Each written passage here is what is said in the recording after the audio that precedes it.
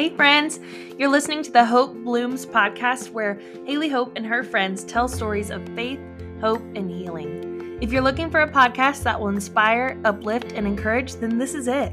Let's do this journey together and share hope along the way.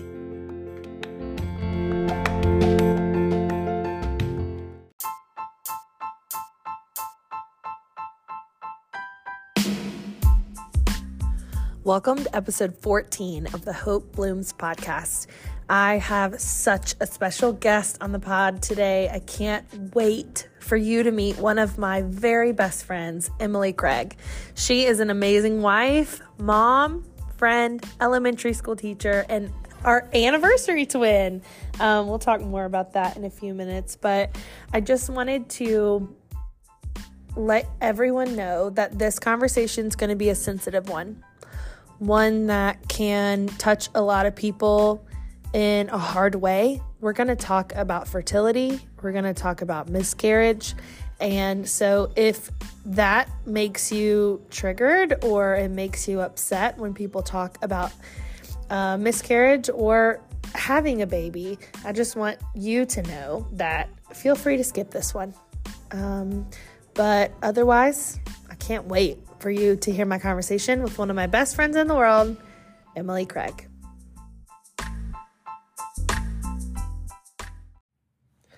Hi, Emily. I'm so excited for what we're going to talk about today. Of course, before we dive in, why don't you tell us a little bit about yourself, what you do, what you love, and what hope means to you?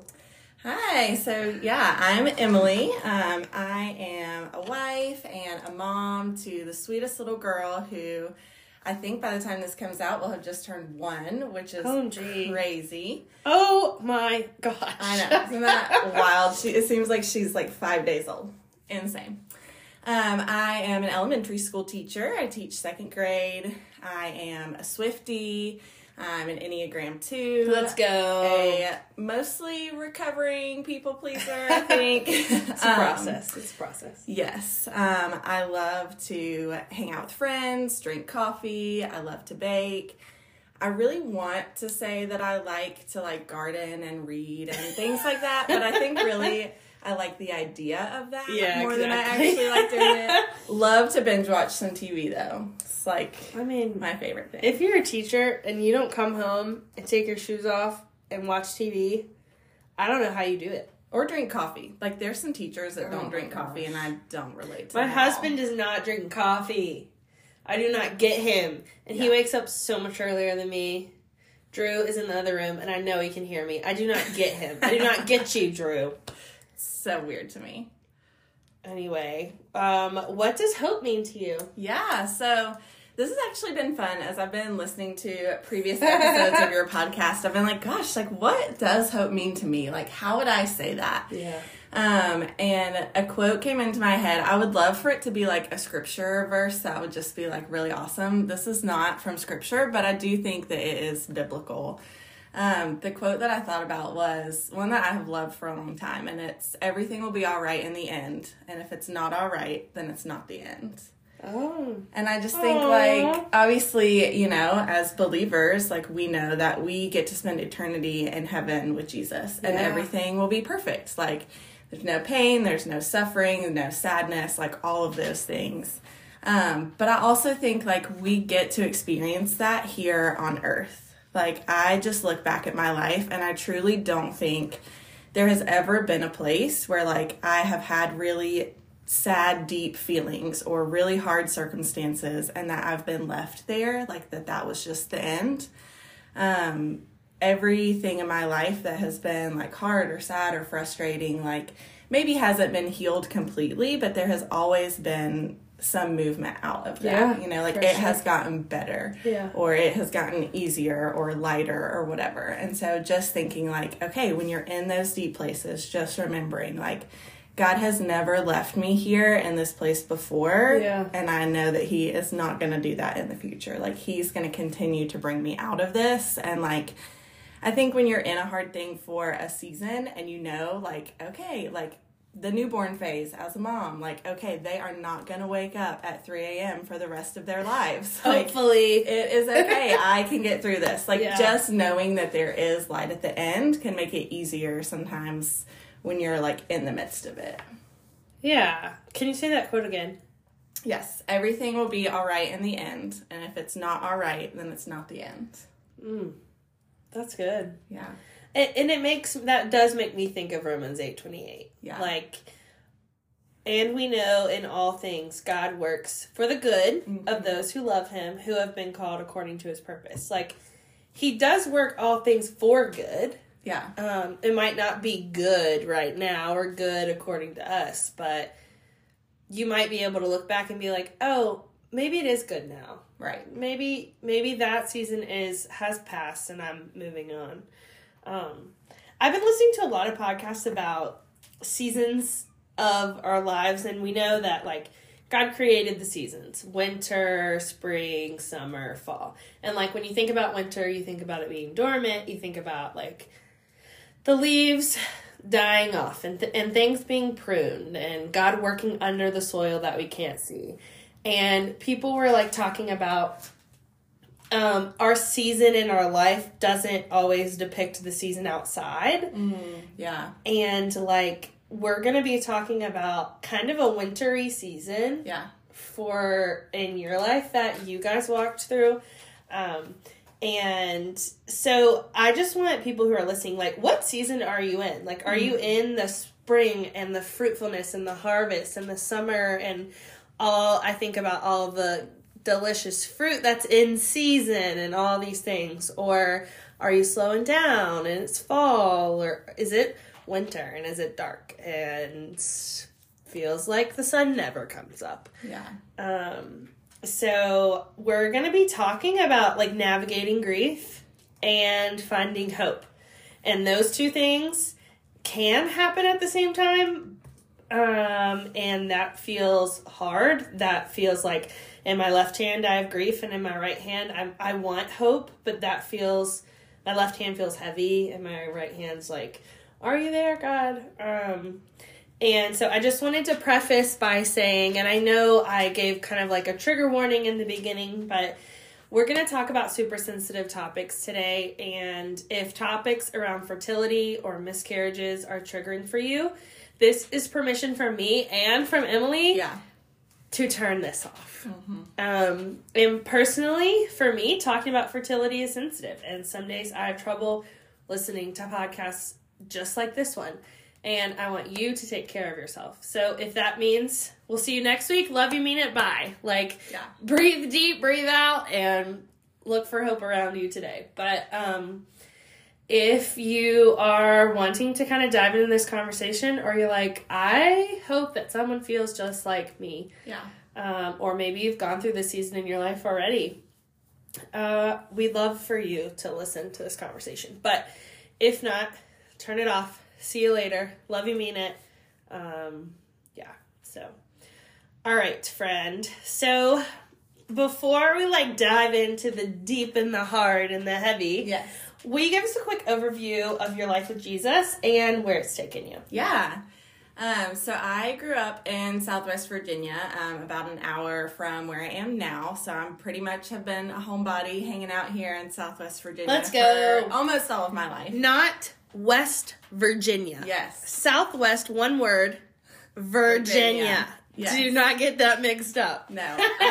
Funny story. I studied abroad in college, and I told them I was from Southwest Virginia, and I was in Italy. And my sweet host family one day just wanted to make me feel at home, and they put on the song "Take Me Home." No. And they're like, it talks about West Virginia, where you're from. And I, like, just, Enneagram 2 here, did not have it in my heart to be like, I am absolutely not from West Virginia. If you are, love you. That's so great for you. We are not. No. Hot topic. That song, people believe, should say Southwest Virginia. I agree with that. I want to claim that as, like, Virginia's song. Appalachia. Yes. Okay? Anyway. Definitely. Yeah, so grew up in southwestern Virginia. There we go. And so that is, I think still part of like the Bible Belt, the South, whatever. So church is just like part of our culture here. I think you meet more people who have gone to church at least once in their life than not. Sure. So, and growing up, like we went to church a lot and like believed. My family was really active in church. Grew up like going to Sunday school and going to service, and my mom served in church and all of these things. And as it happens when you have 3 little kids, like life gets busy. We stopped going as a family.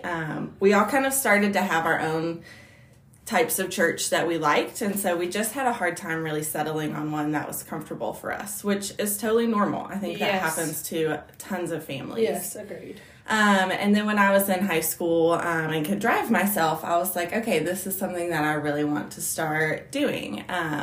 So started going to church on my own, found a home church that I really loved. My junior and senior year of high school just really dug into that. I had a really hard time with the decision of where to go to college because I was like really diving back into Jesus and thought that meant I need to go to a Christian college. Like that's what you do when you love Jesus. And my mom said something that was really helpful, which was, if you know Jesus and love Jesus, you can go somewhere and get poured into. Like, absolutely, that's super valuable. Or you can go somewhere else and be a light to other people and show Jesus to other people. Like, there's no wrong decision to make about where to go to college just because you love Jesus. Like, that doesn't have to put you in a box. So I made the decision to go to a college that was not a Christian college, but was known for education, which is what I really wanted to do.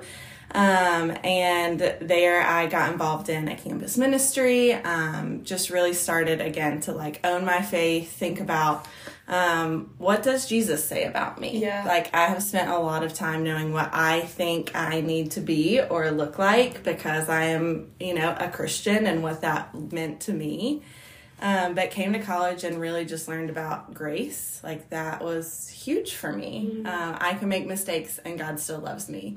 I will make mistakes. And he knew that when he died for me. Like he has known that all of my life, that I would make mistakes. I would do all of these things wrong.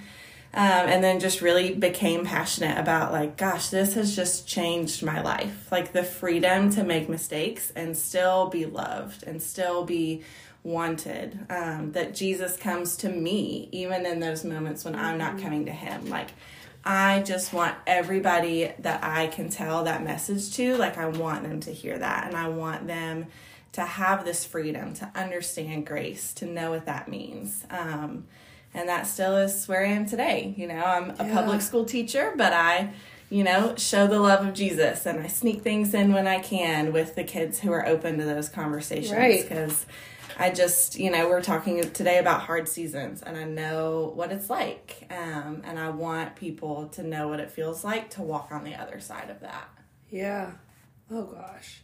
So you said that you started going to church when you could drive. Were you going by yourself? Yeah. So, high school, this is how it is. I had gone with a boyfriend. Oh, girl. Before. You know it. You know how it is. And then we broke up, which was, of course, tragic in high school when you break up with a boyfriend. Your life is over. Yes, just ruined. But at the time, the church we were going to was just not really my vibe. And so I also kind of saw that as like my chance to say, okay, I'm going to go somewhere else. Yeah. So I had a lot of friends who went to another church. Cool. So it was kind of like I knew like I could go by myself, but not be alone. Like I had friends to sit with, and I still had like my row that I sat in every week with whoever's family. And, there was like a ton of people. I lived in a very small town. So it was like I was there by myself, but knew everyone. Sure. So that's cool. Was fine. Yeah. Wow. Good for you. That's awesome. All right, so I want to talk about how we met, because this is, I have a version, and you have a version. Yes. So you share your version first. So it's funny to me what I was just talking about going and shining a light, because, when you go to college, what we did, I don't know if people still do this nowadays, but you like go on Facebook. Dude, you totally do it. The like freshmen going to this school looking for a roommate. Yes. And I was like, I want someone who loves Jesus and is not going to party all the time, which is hard to find sometimes when you're not going to a Christian school. And so my dear friend Haley and I were like messaging back That's and me. forth. Haley, me. Yes, that's Haley. We had never met in person. No. So we were messaging, and I was like, she loves Jesus. Great. Like, love that. Let's be roommates. And she was like, I just really feel called to live with someone else. Like, I really want to, like, show the love of Jesus to them. And I was like, can't be mad at her for that. Yeah. Great, fine. So Haley and I, like, saw each other. We lived in the same dorm. Yes, on the same floor, right? We lived, like, Were you down on the hall third? from each other, yeah. Yeah. So, we saw each other all the time. We had some classes together, like, Of course, yeah. just as you do. It was a small college, too. So you saw the same people. You had class with the same people. We both are in education, so... You cross paths all the time. Right. Yeah. So then I remember that you got engaged, and then I got engaged not long after that. It's true. And then she invited me to her wedding, and I was like, so sorry, can't come. I'm also getting married that day. Like, it's so funny to me the way that God has, like, braided our lives together before, like, we got to where we are now. Just amazing. So then it was my first year being married, first year teaching, both of which are wonderful, amazing, super, super hard things. The hardest. Like, very hard. Yeah. And I was like, it was one of those, pity party for Woe me. is me. No one understands because there are people who are first year teachers and there are people who are newly married. But, like, of course, no one else in the whole entire world is doing both of these things right now. And I was like, oh my gosh, what about Haley? Like, she was like this shining light. It was like, oh, like the angelic voices, spotlight on her. So I was like, hey, let's hang out. Like, I'm really struggling. You're also in the same place. So we, like, hung out and made cookies together. And gluten-free cookies. It was fun. Yes. Talked about how hard our lives were and how good they were. But it was just... We just had a little pity party for ourselves.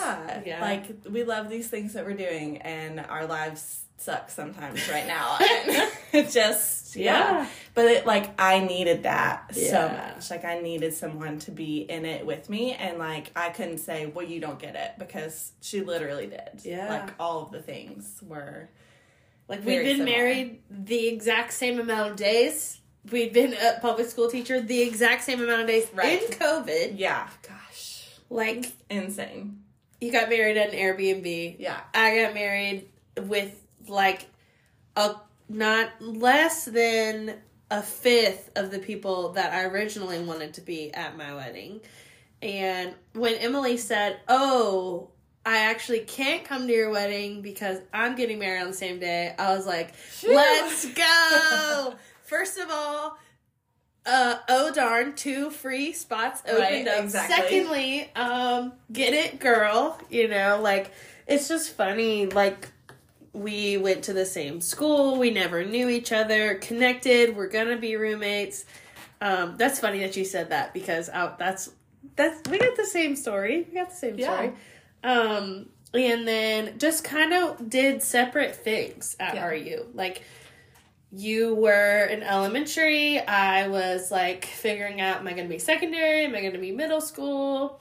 But you still have similar classes when you're in education. And there's, like, only one, like, class period for that certain class that semester.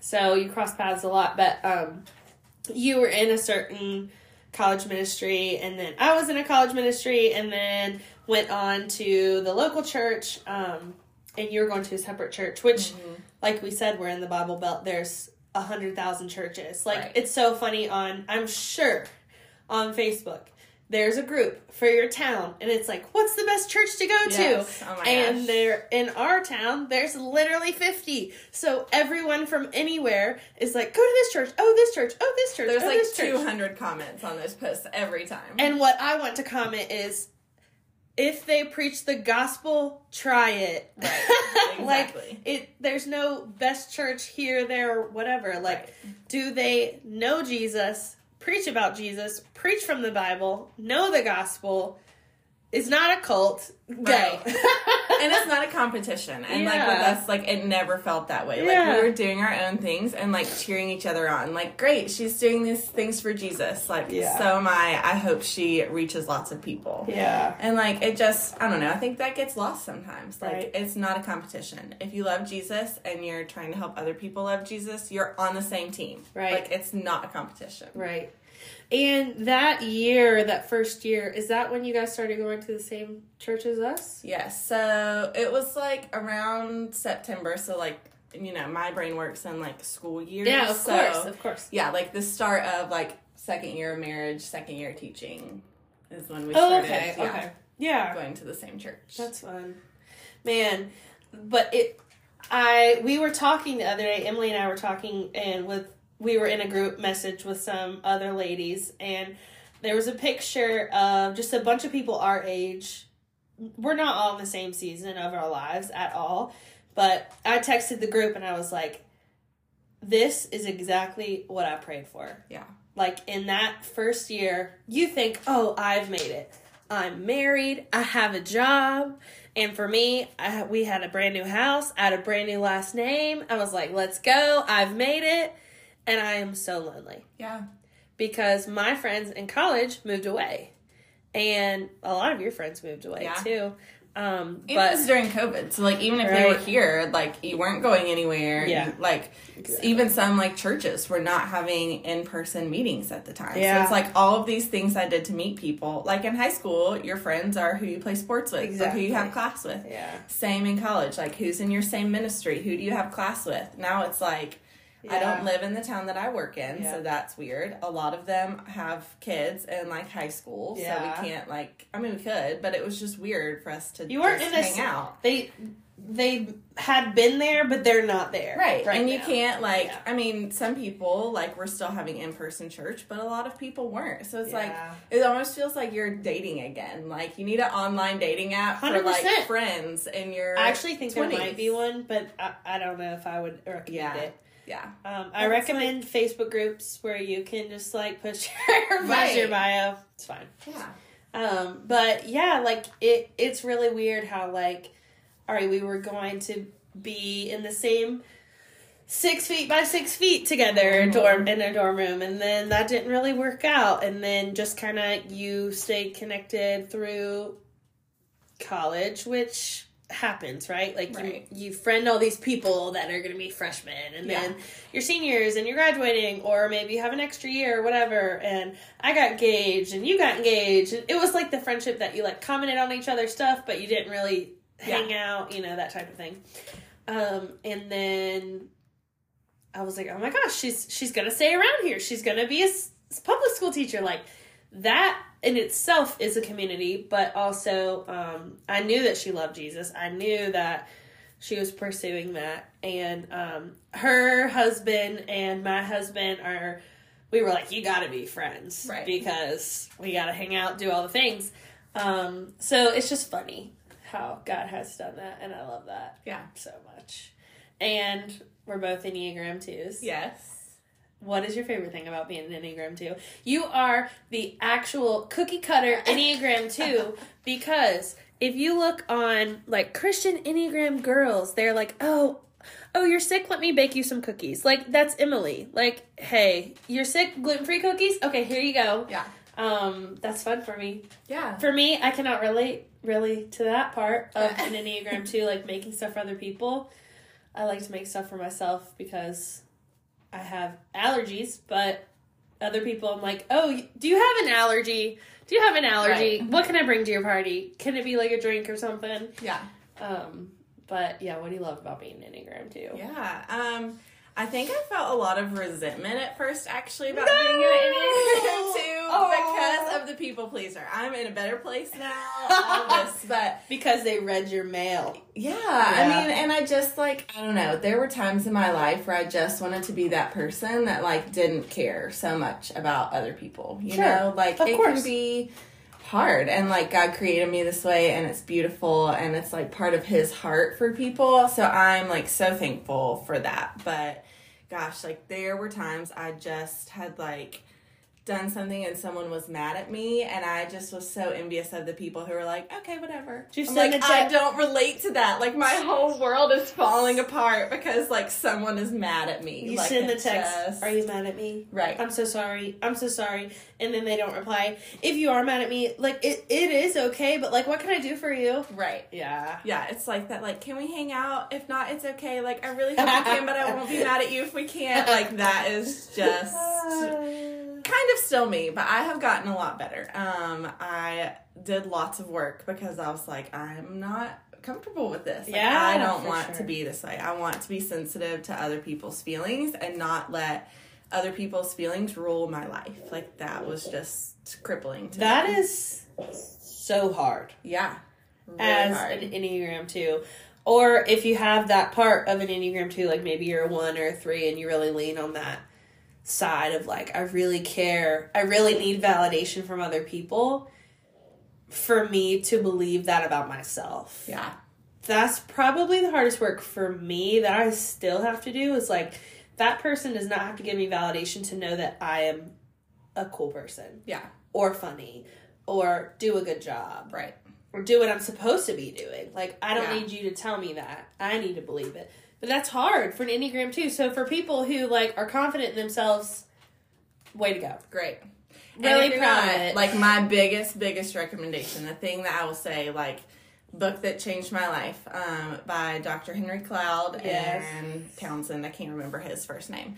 I like it. Yeah, they write, like, boundaries, and then there's all kinds of boundaries in dating, boundaries in friendship. I don't know, they have all kinds. But they also have a book called Changes That Heal, and we actually read that together my senior year in the ministry that I was in. A bunch of the girls read it together, and it was just so huge. Like, it talks a lot about, like, things in the past and healing trauma and all of these things, but they bring in some of the boundaries conversation of, like, this is your fence and you can control what's in your yard. And, like, they use the analogy, like, if someone throws their trash into your yard, they need to come get it out. Like, it's not your job to be in charge of their trash, which is, like, their feelings about you or not about you. Yep. Like, just stay in your lane kind of thing. And if other people are not, then they're not, and it's not on you. We also share the same therapist, and she also uses that analogy often. We love you so much. Yes, we do. Which is funny, like, because she introduced that to me, was like,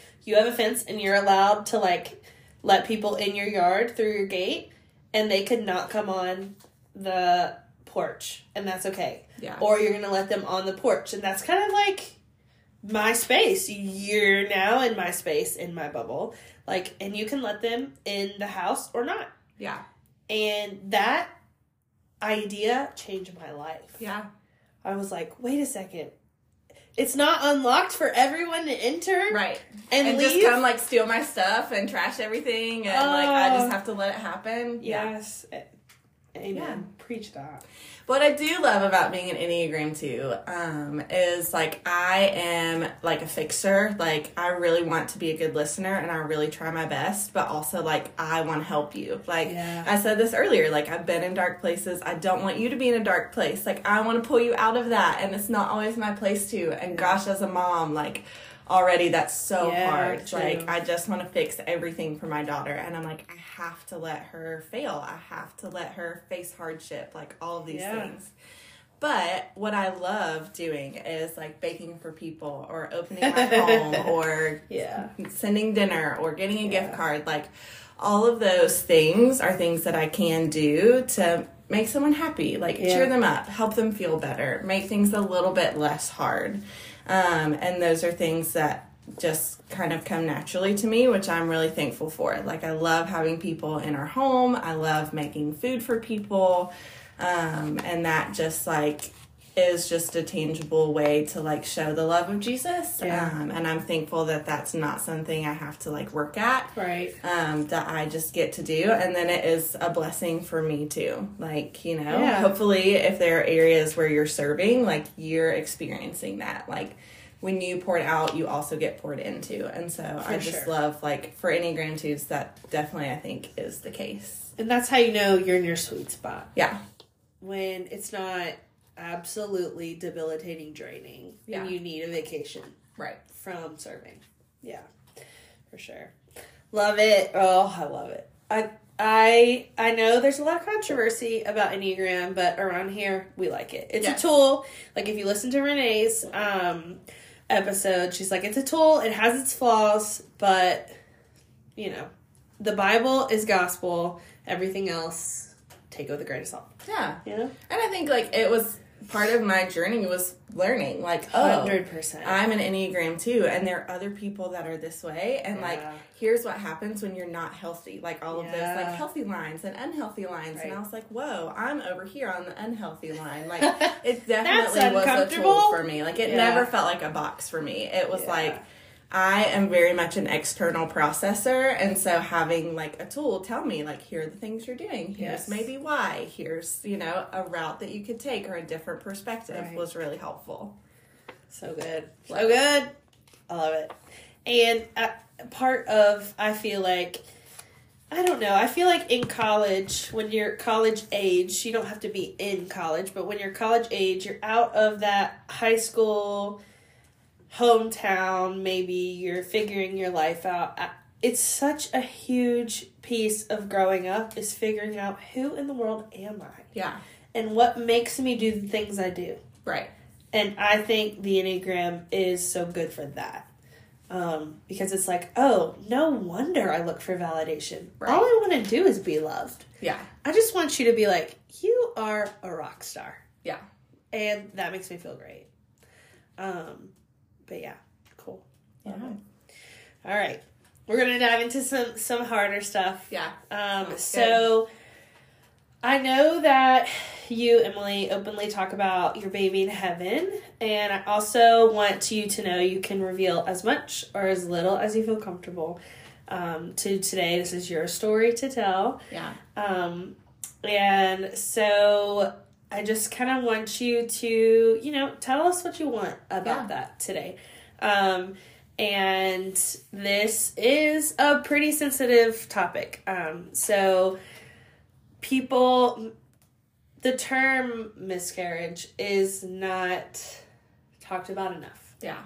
Because that's a very isolating thing. Mm-hmm. I have not experienced that, but I've walked with people who have. And so you're very open and very gracious and kind about your story. Yeah. And Emily's story is not going to be the same as yours if you had a miscarriage. But it is a story of how God has, like, in your family and all the things. But I want you to take the floor. Yeah. Talk to us about it. Anything you want to share. Yeah.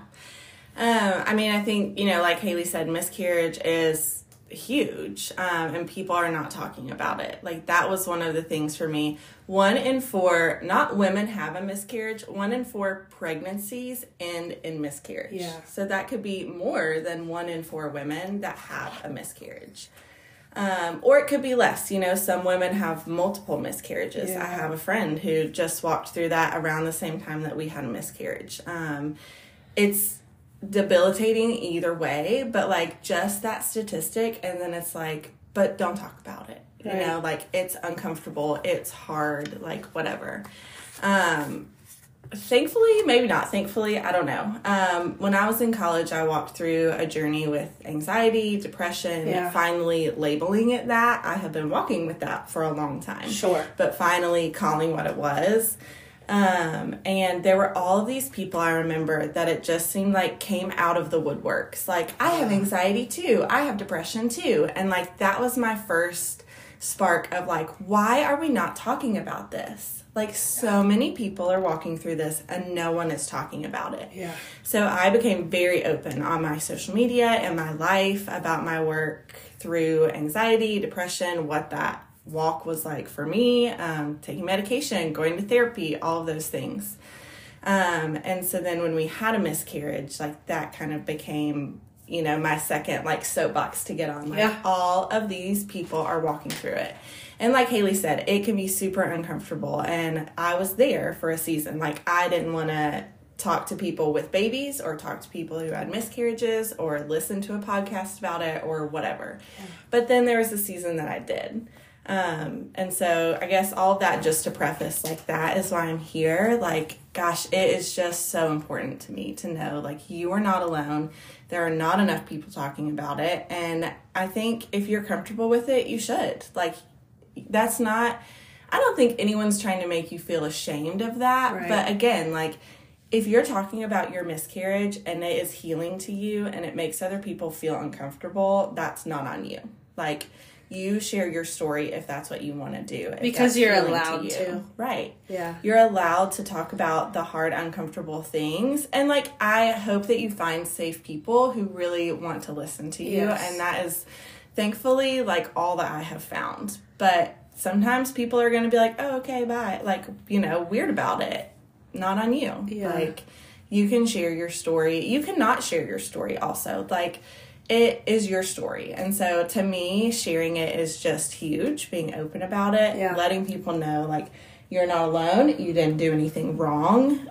You didn't do anything to cause this to happen or to earn this. Like, it is just part of living in a broken world. So that's why, like, I was like, yes, absolutely, I want to talk about this. It's hard. It's a lot. But I think it's so important. And for me, it has been really healing. Like, sharing our story and getting to hopefully, like, use this to help other people just, like, gives it a little bit of meaning for me. You know, not that hard things have to have meaning or have to have purpose or whatever, but I think sometimes it's helpful if they do. And so, you know, Enneagram 2, I want to help people. So, like, maybe that is a purpose around the pain that I walked through. And if that is, like, great. And also it's good for me to, you know, like I said, external processor. I want to talk it out, all of the things. So. And I think it was important that you said, now I hope people catch this, that for a season, you didn't talk about it. Mm-hmm. And that's okay. Yeah. When you're in the midst of, I just think, like, you're in the middle of the mud and you're, like, in quicksand, feel like all you're doing is sinking, you don't have to talk about it. Like, it could be years, it could be decades. Yeah. And maybe you feel like, I don't feel like I can talk about it at all. I encourage you to find someone super safe, like, confidentially safe, that you pay to be safe, like a therapist. Yes. If no one else. Yeah. And my heart really hurts when I hear that, you know, I love that you were able to find people that were super, super safe for you to talk about. And that's so unbelievably amazing. Yeah. And for some people, maybe you're in an abusive situation, you're in a very scary situation, or your trust isn't there. Yeah. That's okay. And I encourage you to, even God's a pretty safe person to talk about, if for anybody else. So well, when walking through this with you was my first experience of walking with somebody who had experienced that. I did not realize 1 in 4 pregnancies end in miscarriage. Yeah. That is more than kids who experience sexual trauma, and I see that every day. Yeah. That's really heartbreaking to me. Yeah. And I do want to share our story. I wanted to just kind of preface it with that. But I think for me, something that has been huge is the way that God showed up in the details of our story. And just, of course, seeing most of that in hindsight. Of course. But yeah, just, you know, Haley gave a disclaimer. There's lots of disclaimers from us because we care about your feelings and it's a huge topic. So just for me, like, that was the most important thing to hear afterwards, was that this is very normal and it is okay. So for our story, it is comical the way it started, as things when you're walking with the Lord, I feel like usually are, and the timing of things. So it was the end of 2021. So still kind of in COVID, but like coming up for air a little bit. Yeah. Things are open a lot more. We're just wearing masks and then pretty much going about our daily life. But still like a very weird time to be alive. 100%. And my husband and I both have felt on our hearts for a long time that we wanted our family to be a mix of biological kids and foster kids or adopted kids or something like that. Sure. That is kind of part of my husband's story. And then just for me, again, Enneagram 2, I want to love all the babies. Yeah. Give them all the good things. So we had actually just finished going through training to get certified as foster parents. That's right. And when I say finished, like, of course, tends to be how we do things. Like, did everything but the last, like, 2 steps. Like, so we never officially got certified. But, like, you know, I don't know. Sometimes I feel like people look at our lives and they're like, what are you doing? But it's a long process. We don't know. Like, we don't know either. It's like 6 months of taking classes and getting background checks and having social workers come look at your home and tell you what you need to fix. Like, all of these things. And then, of course, we're, like, getting so close to finishing it. It's around the holidays, and we just kind of, like, look at each other at this one point and are like, so I feel like God is calling us to have a baby. Oh, goodbye. And my husband was like, yep. We're like, what on earth? Like, what is this? Of course. So we're like, well, that makes 0 sense to us and to anyone around us that we've been telling everyone, like, we're going to be foster parents. Yeah. JK.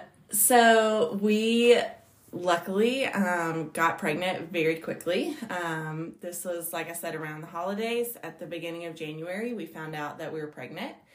As you do, as first-time parents, we, like, told everyone right away. In my family, my aunt has a history of miscarriages, but, like, my mom had 3 healthy pregnancies. Yeah. My sister had 2 healthy pregnancies that were super normal. So, like, it just didn't ever cross my mind that it would be me. So it never crossed my mind to, like, worry about telling people or keep it a secret or any of those things. Like, told my family, told our closest friends, all of these things. My sister-in-law also was pregnant, and our due dates were 2 weeks apart. So, like, super exciting. We're going to walk through this together. We're going to have babies together. And then on January 20th, which was a Thursday, right before I went to bed, had started bleeding. So, of course, like, went into panic mode, texted my sister-in-law, like, oh my gosh, I'm bleeding. What is happening? She was pregnant with her second kid. So I'm like, she knows. Yeah. She's one of the people who knows we're pregnant. And she was like, first of all, take a deep breath. Very hard to do when you're a pregnant woman who is bleeding or experiencing any kind of health, anything. Sure. This could be something bad or something totally normal. And that was the answer that I got for days, which was hard, but also true. Like, I had a healthy pregnancy, and there were some times that some health things happened that were totally normal. That, as you know, probably was not the case this time. So went to bed, slept, maybe some, not really. She was like, if you're still bleeding in the morning, call the doctor. So I woke up, was still bleeding. Luckily, it was really snowy, and I'm a teacher, which meant it was a snow day. Didn't have to go to school like that the day. Only one that year. Yeah. Insane. Yeah. My husband had a pretty flexible job at the time, so he was like, I'm not coming in today. I'm going with my wife. We're going to the doctor. So the doctor that we were seeing was 45 minutes away from where we live because we were using midwives, and that was where they worked. So we drove the, like, horrible, awful, super long 45 minutes to go to the hospital. Yeah. And on the way there, we were listening to worship music and just praying over our baby. And we knew that the girl name we had picked out was Adalia. Spoiler alert, our little girl, who's 1 now, is named Adalia. But we, at the time, thought, we were only 6 weeks pregnant, so we knew nothing about this baby. But we thought it was a girl because we felt very strongly we were going to have a baby and name her Adalia. So we were praying for Adalia on our way to the doctor. And I just kept hearing the Lord say to me the name Jasper. And I was like, that's weird, because it was on our boy name list, but we didn't have a boy name picked out that we liked, because... Well, 6 weeks, that's not like a long time. Right. No. Yeah. And part of it being a teacher, like, I hate every name that exists, because, like, whether I like the student or didn't, like, that's who that person is to me. And so it's just really hard to pick a name. So I was like, didn't say anything to my husband about it, but, like, just, like, the Lord was interrupting my prayers for Adalia to say Jasper to me. So hold on to that little nugget of information. We'll come back to that. So that was our car ride. We went, did some testing. So when you think maybe you're having a miscarriage, you don't just like go to the doctor and get a test done and they tell you like, this is what it is. They like test your hormone levels and then you come back 3 days later and have them tested again to see if they go up or down. So that was the first like gut punch. Like, I'm not even going to find out today and I have to wait 3 more days to do another test and then wait for the result. Right. So basically it was 3 days of like reading way too many things on the internet that were not helpful. Like, don't do that. It's not going to make it better. And just letting myself get in this cycle of like, maybe it's fine or maybe it's not. Like, just spiraling everything in my head. Some people knew that there were some complications. They were asking how we were doing. I didn't know the answer to that. Yeah. It was a long 3 days. So we were going to go back to the doctor on Monday. Sunday morning, my husband wakes up with a fever and we take COVID tests and we have COVID. So you can't go to the doctor. Right. So theoretically, you can't go to the doctor, except for the fact that our midwives were super amazing. And they were like, this matters more. You need to come in. If you have midwives in your area that you can work with, like, highly recommend them. This time when we had a miscarriage was the best medical care I have received in my whole life. And, like, medicine, yes, but also care. Like, they were just so kind. So I was freaking out, but they were like, no, come in anyway. So this was the time when they had someone in the hospital, like, asking you as you come in if you had any COVID symptoms. They said and the nurse met me at the door, and she was like, she's fine, and walked me back to the room. Like, just so kind. Everyone was like, double masked, all of these things, but also like, I'm so sorry you feel bad. And like, just so caring. So I get more work done, and then still don't find out that day. But they do say at that point, like, you're still bleeding. You probably are having a miscarriage. Right. So I start having to wrap my mind around the fact that probably I had lost or was losing our baby. But of course, there was still like that hope sneaking in of like, but maybe it's not. Like, you could be bleeding for all of these reasons. Like, maybe it's fine. Sure. And just letting myself read into every single thing. Like, I'm nauseous. Maybe it's morning sickness. Maybe I'm still pregnant. No, I have COVID. I've been crying for 3 days. Like, that's what it was. Yes. So then Tuesday morning, wake up to the call that we had a miscarriage. And it, you know, what else do you say about that? Like, that was the call that we got. And it was hard. But right away I saw, like, we have COVID and we have to quarantine and we're home together for a week. Like, I don't have to go try and teach second graders with a smile on my face and pretend like everything's fine. It was still the time when, like, your days were being excused because of COVID because you had to stay home. So, like, I'm not using my sick days to what a blessing stay home. That is. Like, we had the gift right away of, like, time to just process it together. So then, you know, we were just walking through grief, trying to live life, trying to think of ways to, like, honor this baby that we had lost. And so I had told my husband that I kept hearing the name Jasper as we were driving back and forth. And, like, maybe this is what we need to name this baby that we lost. So we looked up the meaning of Jasper, like what that name means. And the meaning of Jasper is treasurer. And so as soon as I heard that, like, my jaw hit the floor because I had a dream, like, I don't know, 3-4 months before, of this baby boy in a treasure chest. and we were going through our foster training. So to us, that meant, oh, we're going to foster a baby boy. Because it was this weird dream of like he was there and he was ours, but we couldn't really like access him.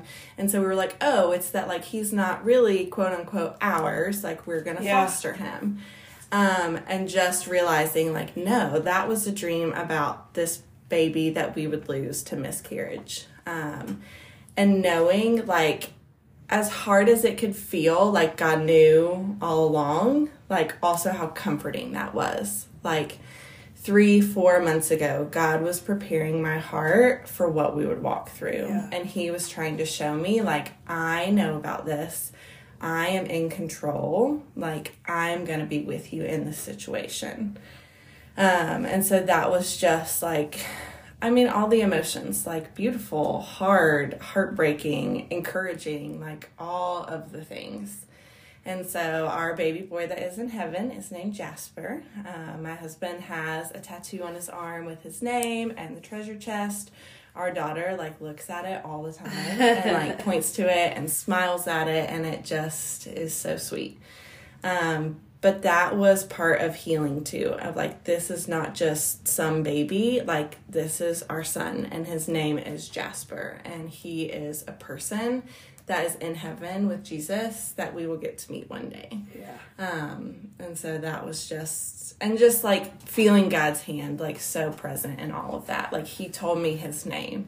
He revealed to us that like he existed and that like God knew about him before it was even a thought in our minds. Just was so beautiful and so comforting, and just like felt like a hug from the Lord in a really hard time. Oh gosh. Yeah.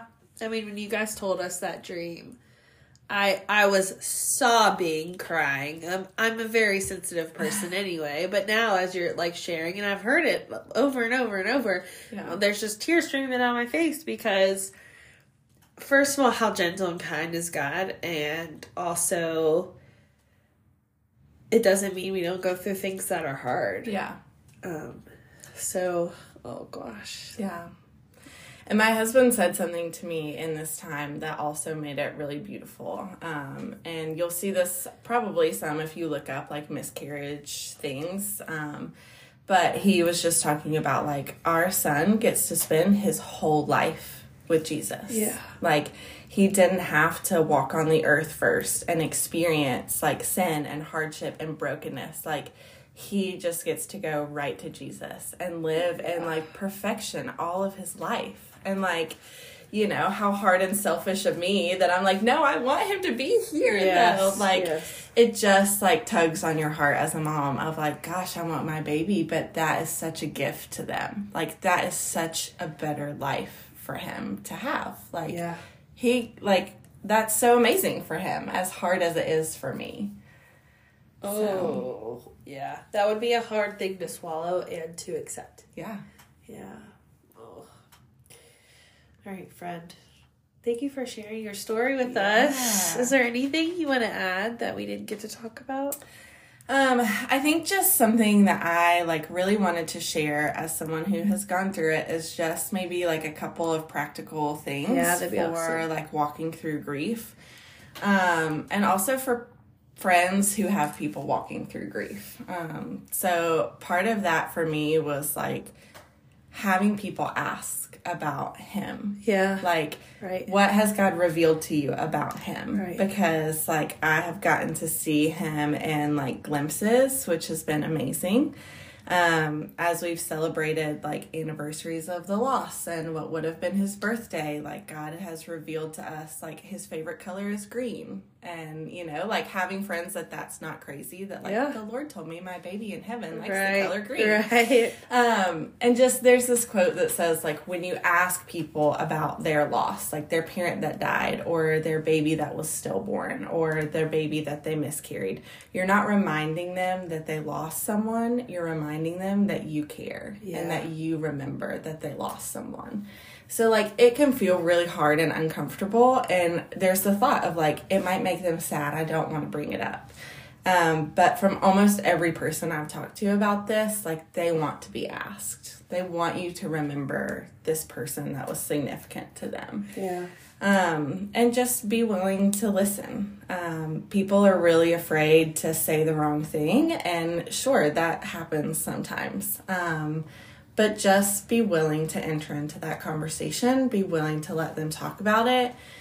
Some people might not want to, and that's also fine. But some people don't really feel, like I said, it's uncomfortable. Some people don't want to enter in that conversation.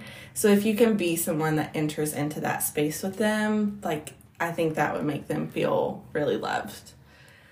And then on the grieving side, like, just do what you need to do to take care of yourself. Like, you know, Haley and I have talked, and I'm like, you know, I know in the season you're in, it can be hard to see me with my daughter, and it will not offend me if you unfollow me on social media, if you don't come to my house. Like, I did lots of unfollowing people, blocking pages that had stuff about babies, because, gosh, after I had a miscarriage, every single person in my life was having a baby. Yeah, like, it just felt like that, and it was so hard. So just take the space you need to take. Don't feel bad about it. Like, do what you need to do for you. Therapy, highly recommend. Like, I had all kinds of ugly things to say about the world and about God and about people who were having babies, and that was, like Haley said, a paid, confidential, safe place. We're like, but we are also convinced we share the best therapist. Yes. In the world. She's amazing. And we're not saying her name because we don't want to share. Yeah, no, you can't have her. BetterHelp.com. Go there. Yes. Sponsor me. I would love that. Yeah. But yeah, finding that safe place to talk. And just, like, knowing that grief is called a cycle, but really it's kind of like when you play, like, pinball. Like, there are stages, but you don't go to them in order. Like, you just kind of bounce around, and that is okay. Like, one day you'll be crying, and then the next day you'll feel fine, and then you'll be crying because you feel fine, and that feels weird, and it's like, oh my gosh, have I forgotten my baby? Like, no, you're healing. So yeah, just, like, give yourself the grace to be in whatever place you're in. Take the time that you need. Take the space that you need. It is a process, and there is light at the end. Like, know that God is not going to leave you in that place. Like, whatever that might look like, even if it is more miscarriages or infertility, like, time heals things. There were days I thought, I'm just going to lay on my couch and cry for the rest of my life, because there will never be a day that I don't feel sad about this. And, like, do I feel sad about it all the time? Sure. But, like, I hardly ever cry about it anymore. I live a normal life.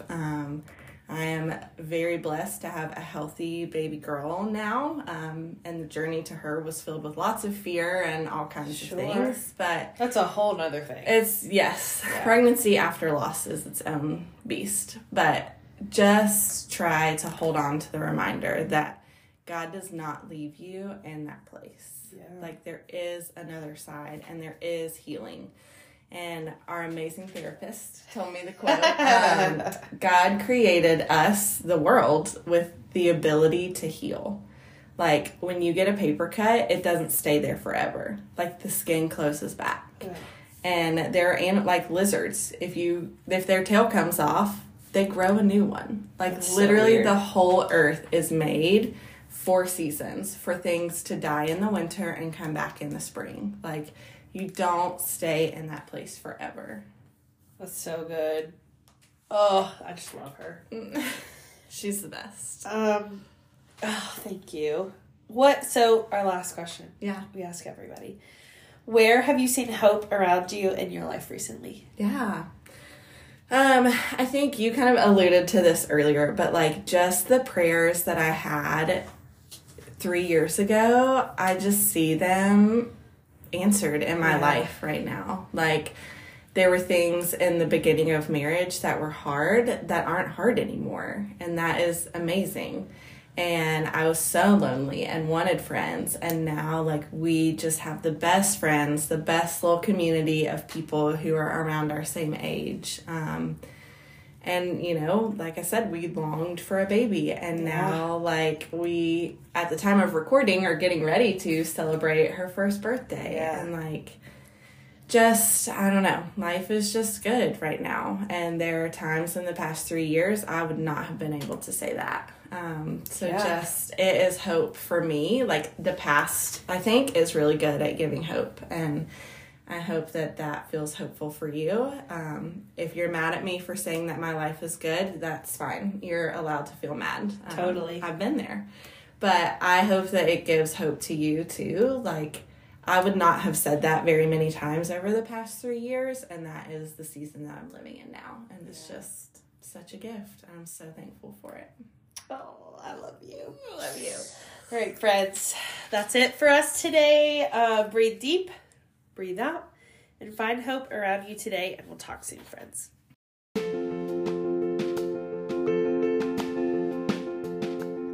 Thanks for listening to the Hope Blooms podcast. We hope you felt loved and left with a little bit of hope today. Don't forget to subscribe and review this podcast on the platform that you listen to, and please share and tag us so we can reach others as we share the hope of heaven. Have a great day, guys, and we'll talk soon.